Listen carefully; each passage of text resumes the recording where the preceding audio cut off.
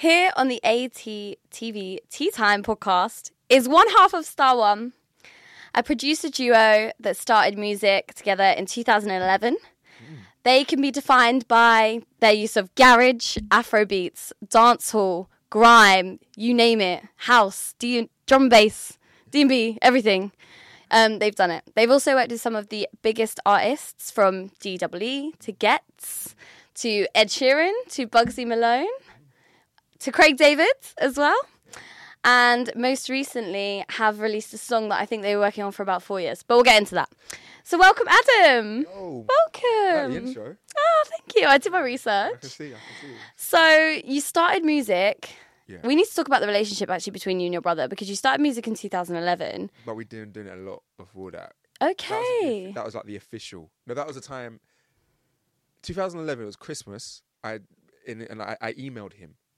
You emailed your brother? Yeah, because I didn't even say, I couldn't say it for some reason. But I was like, do you want to do something together? Because the thing is, I always been DJing, he'd been producing, he'd been rapping. So we'd already been like doing stuff. But this was like, I was like, can we do something together, you and me? Oh, wow. Okay, so talk to me about the relationship before you actually started music properly. We just know each other, that's it. We don't talk. You don't I'm talk? joking.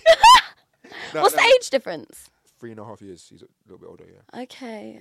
So but yeah. So he'd been rapping and all that stuff, and I've been DJing. But it was like basically it was like a light bulb moment. I kind of finished uni, and it was like, what do you want to do? And I was like, okay, I want to be a DJ, but I'll clock in that to DJ you got to produce, because most of the people who get in the big money bookings and make are producers. But I didn't know how to produce, but Joe did. So I was like, can we do this together? So that's how it started.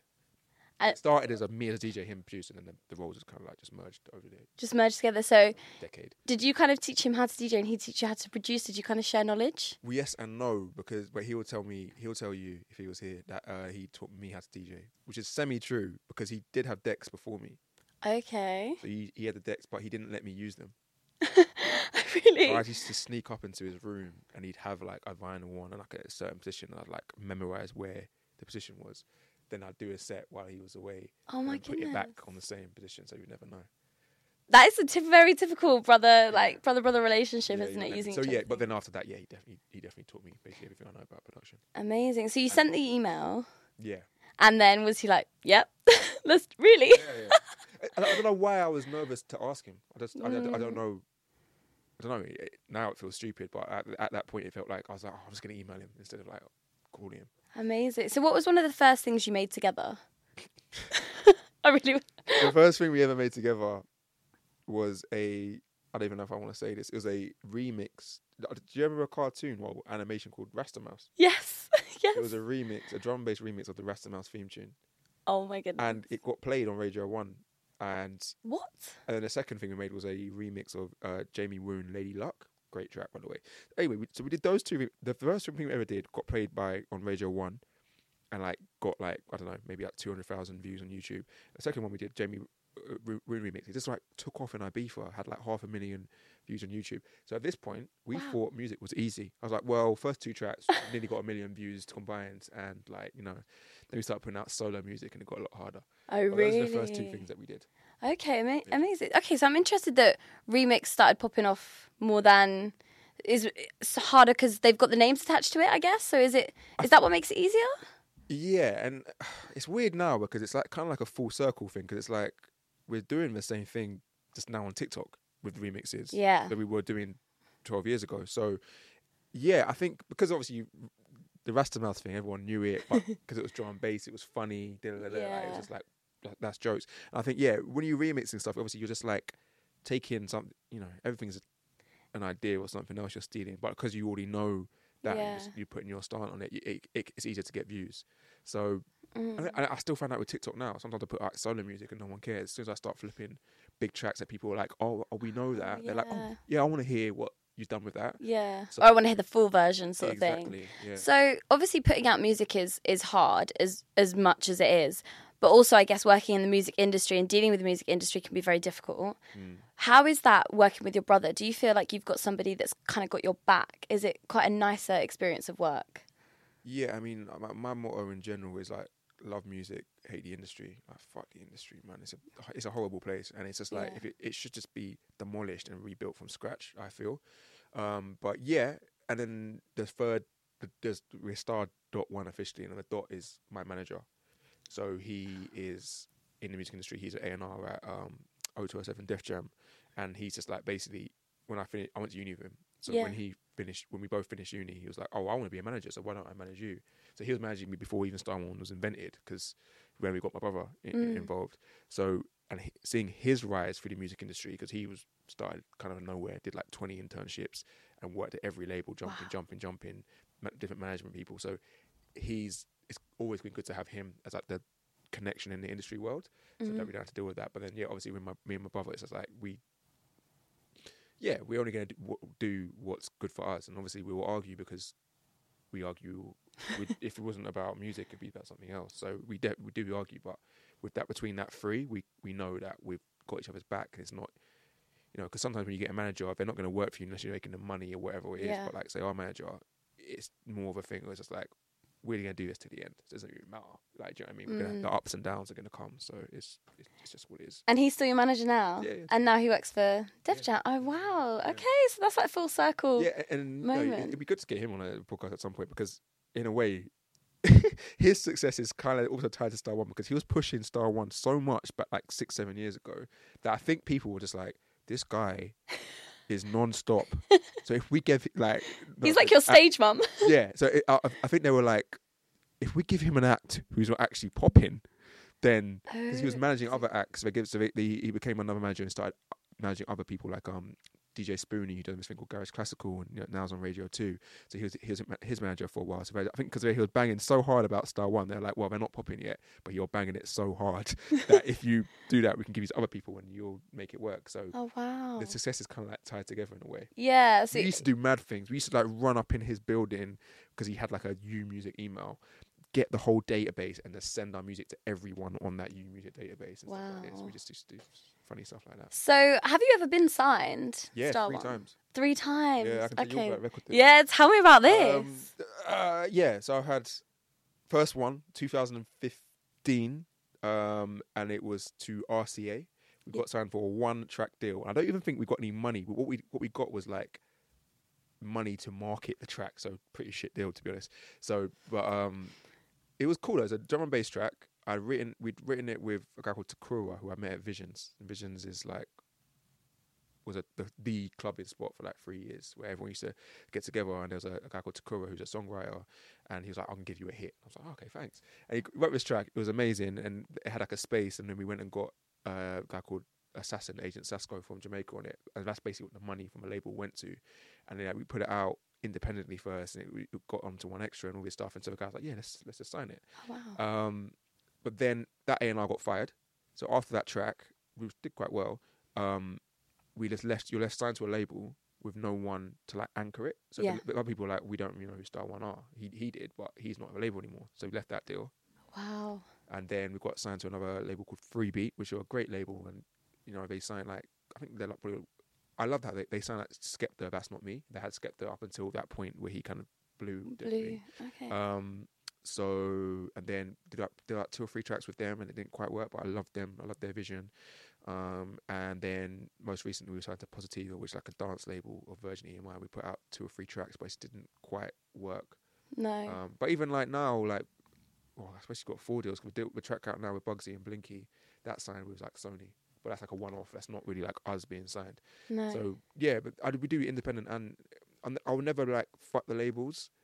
They're there for a reason, and some artists need them. But what I managed to do over 10, 12 years is like learn what they do, and like sometimes just do that myself. Because I was gonna say, what is like for you personally? Yeah. Do you find being independent is just easier for you than doing these one-off sign tracks? Yes and no. I mean, what they're gonna. Because, okay, so I'm going to go back a bit, because I was like, okay, I want to be a DJ. Okay, I got to learn how to produce. And then obviously you're a producer, and now you're an artist and all these things, you pop in. But then I'm like, okay, yeah, but to be successful, you need to be like on social media and doing things. I don't do social media. It's not really, like, you're amazing at it. Like, you are literally probably the most entertaining social media person I have. I have, right? Gas me. So it comes natural. It's because you're on Close Friends. Yeah, it's natural to you, right? It's not, none of social media comes natural to me. So I had to learn it, and I had to like create this like persona or whatever it is and do all these things. Okay. But then now, all labels are doing now is like, oh, I'll market a track, go on TikTok. Like, so you're kind of doing their job for them in a way in terms of like marketing. So, but they do have money. Labels have money, so they can pump money into, even if that's putting their money on the TikToks or PR. It's like billboards and things like that. When you see people's tracks on billboards it's and like, stuff. Like stuff does cost money. Like videos, like even like might cost you 20 grand or whatever. Like as an independent one, you put tracks out, but you've got to be very smart with your money and how you're going to use it. Whereas labels just be like, okay, we've got a 50 grand marketing budget, whatever it is, go. Yeah. And just throw it out. So you've got a bigger chance of success. And you know, you have one person who's working your streaming side and all this stuff. But then there's distributors. Yeah. So like Ditto and Orchard and all these places, which kind of basically act like labels now and can give you some of those label services, but without that complete major influx of money. So it's completely different to different artists. So us personally, because we're like a producer, we sometimes live and die from our features. So say if I need to get Bugsy Malone on a track or whatever, their feature fees are high. So I can't pay that all myself. Yeah. You need a label sometimes. Right. But if you have a track that's just popping off and it's just Star.One, I now probably know how to market it where I can maybe do it independently. So it's like, yeah, I'm never like, stay independent, fuck with labels. But I'm not like a big fan of labels either. I just think everyone has their time and place. But like the whole system of like, we're going to just take 80% of all your work and keep that, I think that's wrong. I think it should be a fairer split. But yeah, because I was watching something not long ago with Ray, and she was talking about songwriting, and basically she said with the songwriting that the songwriters actually don't get paid anything. I think to an extent. I think the songwriters are the most fucked over people in the music industry, personally. I can't believe that. I'm shocked. I think maybe it's the same clip when she's talking about like, I've been in a room with people who've written Billboard top 10 hits and can't pay their rent. Yes. It's mad because so for producers, say a track gets made, right?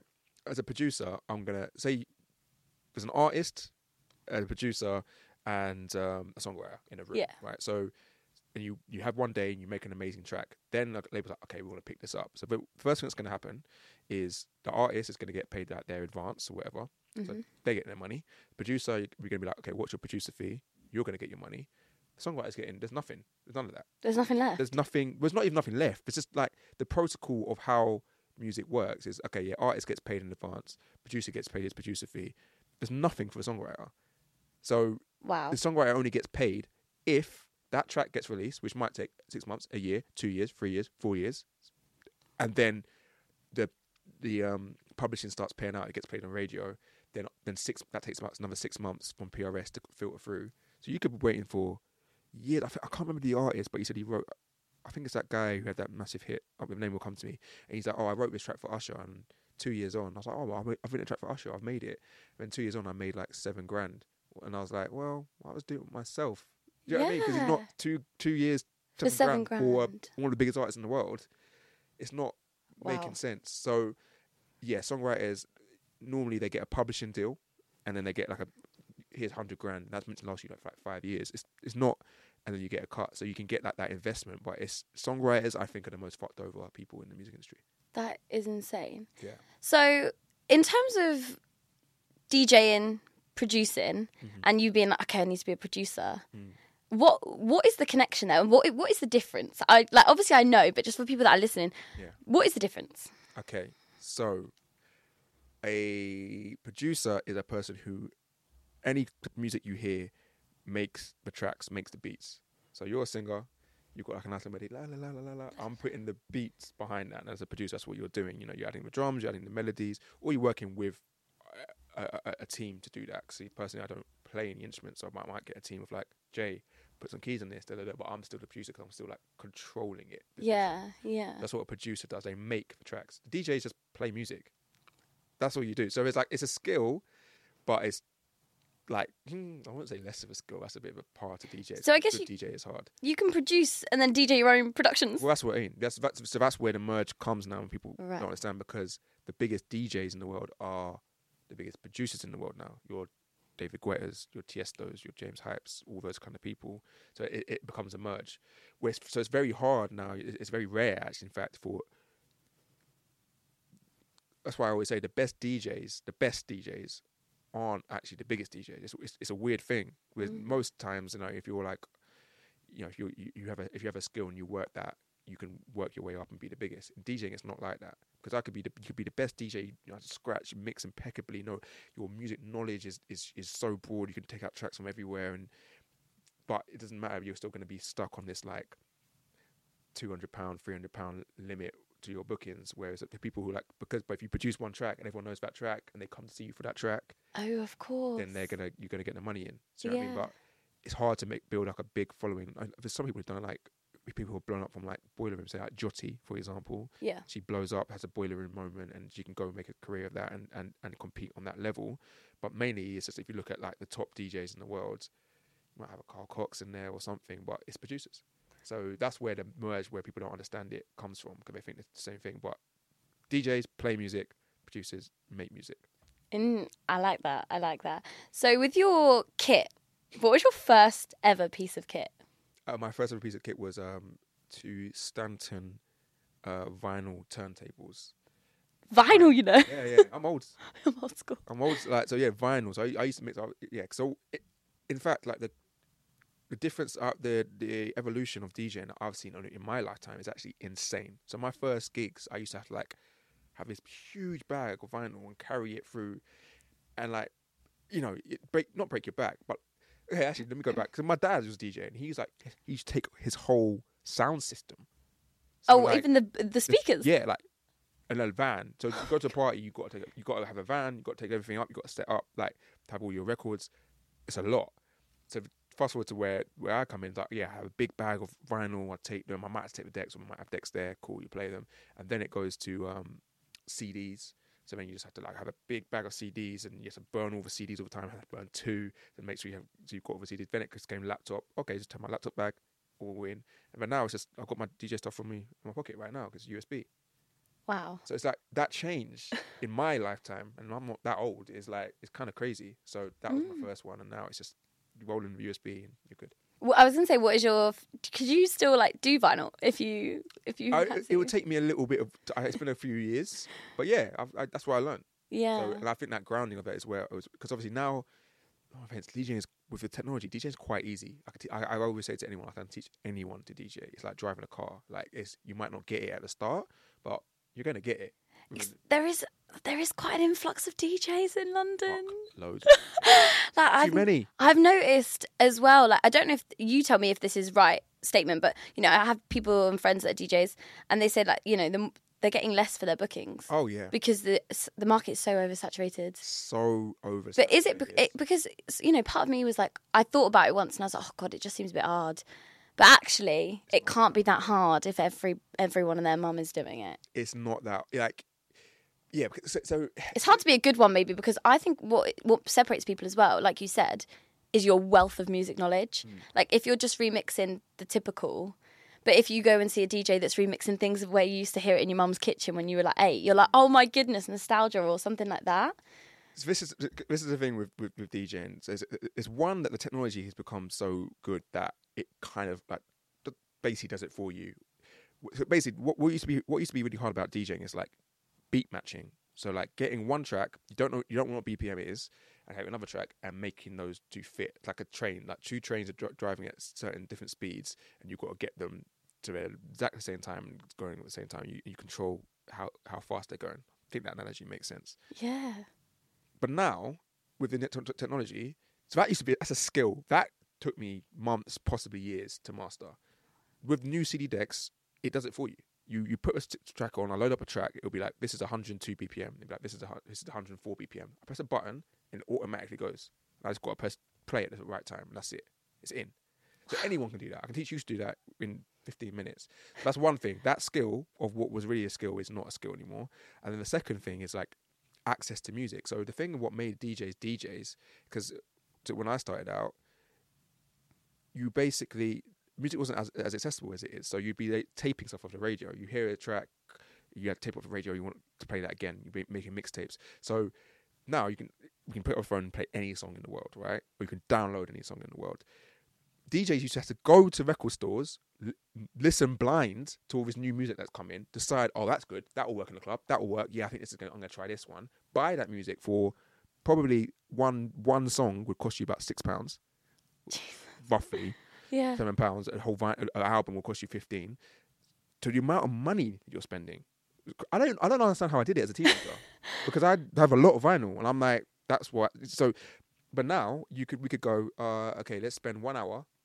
We're gonna go to someone's like playlist, which is probably recorded. It's online somewhere. We can go on Boiler Room. We can download all of those songs. We could recreate that set within an hour and like practice it. It's so easy. Yeah. Whereas DJs used to have like you had to be a complete music lover to do it, and now it can be more. You could be like, oh, I've got a bit of like fame or like some kind of clout. I know promoters or whatever it is. Let's cash in.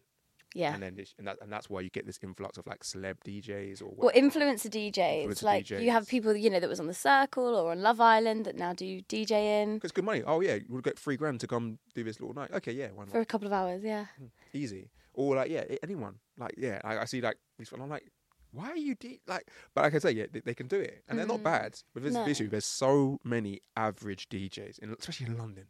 So many average DJs playing the same set and the same songs and the same okay mixing. Yeah, that's where I personally try to like, if you come to one of my sets, hopefully it's like I've been to one of your sets. That's good. Really good.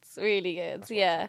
So this kind of follows on into my next thing, which is the best way to promote yourself as a DJ. Like you've really racked up the views on TikTok, and everything you're doing on TikTok is so different.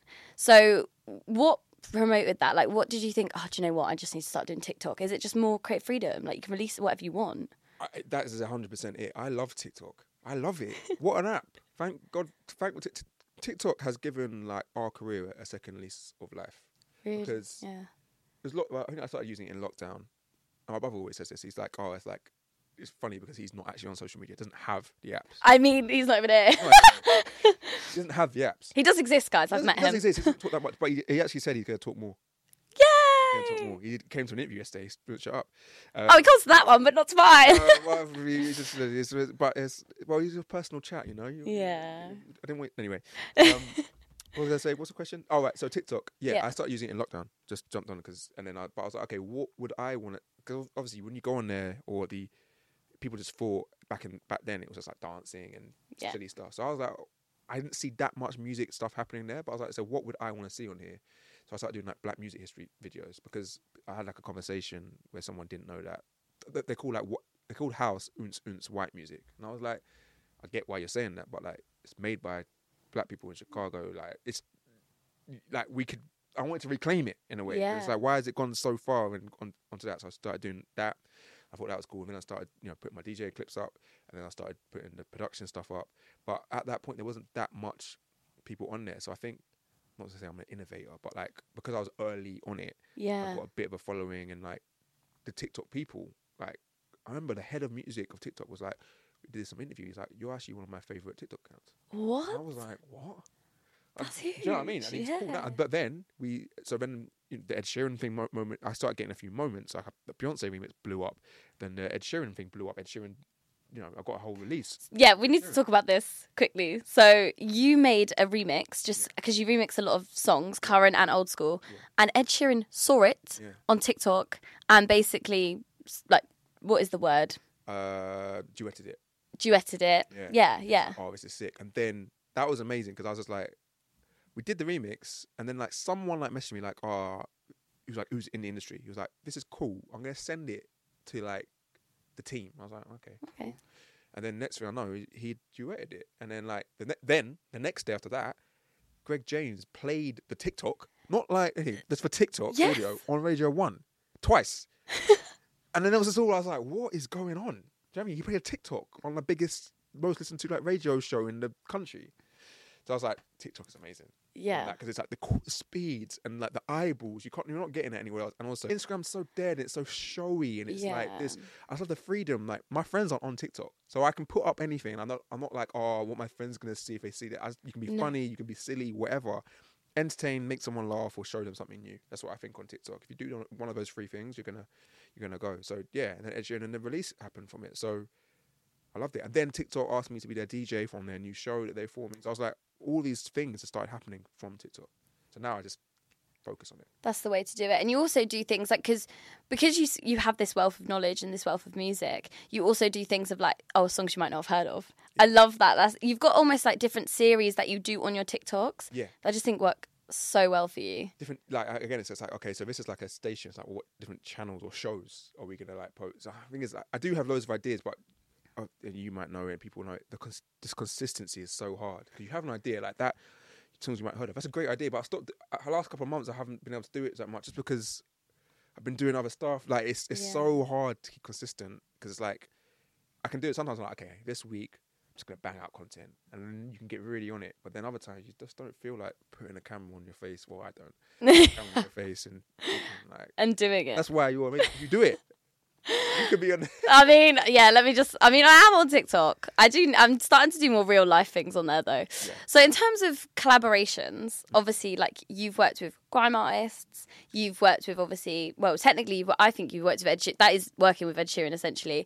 Craig David. These collabs, like, how do they come about? Do they hear from you? Do you send it to them, or is it just a mixture? Everything is so random. Everything is so random. Like there's no. I mean, the Craig David one. For example, one was a remix, so you just get sent the stems and it's fine. The other track was with Big Nasty and Craig David. So we had got in the studio with Big Nasty, played him a beat, he loved it, he put 2 verses down. Joe took it home, he was like, I think it needs a chorus. I'm going to like demo a chorus and things of what it kind of like should be like, and then like we can go get someone on it. So he demoed this chorus. Big Nasty heard it and was like, I don't want something like that, I want that. Oh wow. And we're like, okay, he's like, Joe hasn't really sung back in like 8 years. He's like, that, you sure? He's like, yeah, I want that. He's like, okay. So that goes out, and then he's like, yo, can you send that beat? I'm in the studio with Craig David. And we're like, what? And then Craig David is like ad-libbing on Joe. It's so what? funny. So it's actually Joe's voice? Yeah, Joe's voice on there. Then Craig's on there doing another part of it, and then he's like, the chorus, he's like, duh, duh, duh. I was just like, how are you singing with Craig David right now? This is mental. So that, do you know what I mean? I haven't met Craig David. I know I met him once in like an Ibiza or something, but those sessions didn't happen. It was just like we sent the beat. Big Nasty was the kind of like go between on that one, and then the other one was like a remix. So for that, sometimes you get in the studio. Say with Gets, he came down, laid his verse. So professional. P Money, we do that a lot. Get in the studio. Other people, you just send it out and they've got their own studios. They just send it back to you. So it's just like it completely changes. I'm not sure what artist it was, but didn't you have a track released recently that you made 4 years ago? Yeah. So tell me about this. So One Asen. Love One Asen. So yeah, 4 years ago, One Asen was like, kind of blowing up, and I was like, this guy's so sick. I'd love to get him on some like different kind of beats from what he's doing at the moment, because at that moment the Afro swing thing was very in. I was like, if we could just like do something a little bit with that kind of vibe, but maybe a little bit garagey or whatever. Anyway, so we made about 3 beats for him. I think it was 3 beats. Yeah. But then so I said, the first email was like, hey, we're Star.One, we do this, I love your stuff, blah, blah, blah, blah. Looking back, it was a bit cringy email. And then to send us like so I made these beats specifically, like sending out 3 links, and I was like, but here's another a beat pack as well. And we always do that, send out beat packs all the time. Didn't get back, cool, just, yeah, he does his thing. And then literally in February, he replied to that email. I was like, yo, guys, no, it's been 3 years. It was 4 3 months, 3 years and 10 months. And but I've got a banger to one of these tracks. Like, I was like, is it still available or something? And I was just like, what? Yeah, listen back to the beat. I was like, all right. It's called OA UKG, so it's One Asen UKG. So yeah, we made it for him. And then he sent us like a video. It was him, JME in the studio vibing out to it. And then he's like, cool, he sends us the stems. We sent him the stems. Got it mixed, and then now it's out in the world. It's on his mixtape. First track of his mixtape. He just shot the video for it. The video's coming out. Depending on when this is, it might be already out by the time this podcast. Called Are You Tired? Featuring Murky Ace and JME.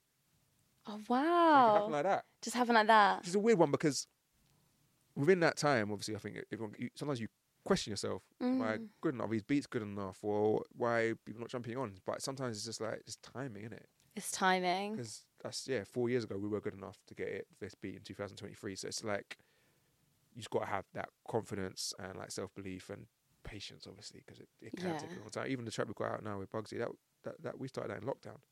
What? Yeah, Brinky decided in lockdown, saying it to us. It's taken 2 years, about 2 years to get that over the line.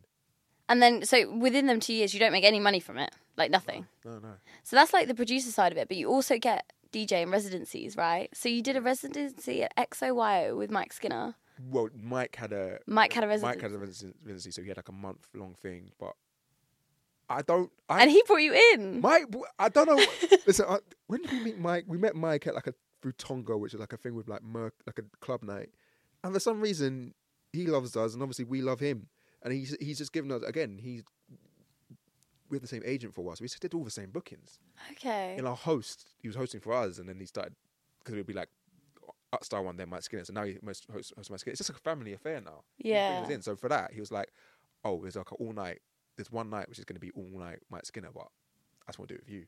So then me and Mike just went back to back just all night long. It was so funny because I had some friends from school and we're like, can't believe you're there with Mike Skinner. Like, cause like, I came. Oh yeah. I came. That was great, wasn't it? And I was like literally like kind of like to the side of the decks and was like, I can't believe Mike Skinner's there. It was a great night. It was a great night, and it was so good. I think that was the first time I'd seen you properly live. I think, and I was just like, I know you're talented, but I was literally overwhelmed. Aww. I was literally like, this is just it's different DJing than what you see when you go to, no offense, Box Park or like places like that. Do you know what I mean? I know you DJ at Box Park as well, but it was just a different level. It felt like a real club night, a real atmosphere, just like something totally different. Thank you. That's what I take pride in. Like, yeah, that's what I try to give. So, yeah. And to do it with Mike is just amazing. Like that. Yeah. Sometimes like now it feels normal because I'm like, oh yeah, Mike. Yeah. But like sometimes I'm like, that's Mike Skinner.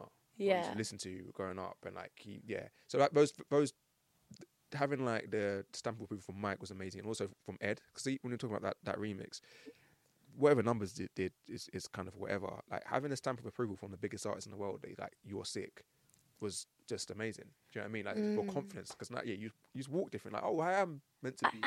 Yeah. It kind of almost it validates, doesn't it, as well? Like, and also all the hard work you've put in all over the years. It's like, this is why we do it, for this moment. Exactly. So, do you have like, what does it feel like? Do you have a I made it moment? Have you had one of those?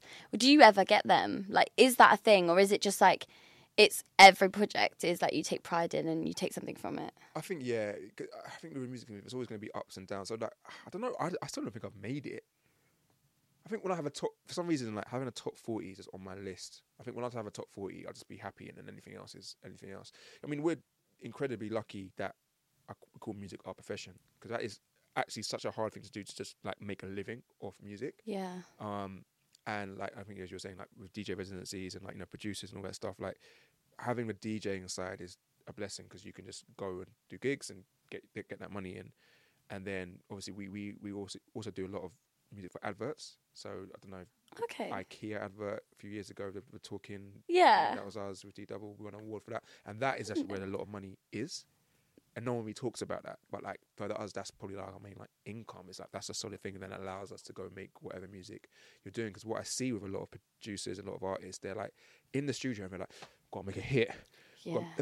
The pressure to go in, like we all get into music because we love music and just want to have fun and do it. But like when you go in, like, gotta make a hit, like I've been there, had that, and that when I was probably with Positiva in lockdown, you're trying to make happy dancing music to have a hit, but you're sat in your house and not feeling that happy, like it's not good. Now we just go into sessions and be like, talk, what do you want to do? And then there's like, okay, let's make a track about what you said about that random thing, because it's just like so much fun. Yeah. And if you're not having fun with it, it's long. So that we've been able to like make music for adverts and get like that kind of like money, and then go into studio sessions and not have this pressure of like, got to make this track, has to make money, is like, it's quite freeing. And that's the thing when you say made it, it's just like making music is the making it. Yeah. And then obviously you've got to pay bills and do all this other kind of stuff, but to just come in and do this as a job, this is a Friday and we're just sitting here like, people could do work. I that's when I'm thankful for it. Grateful, so but so yeah, no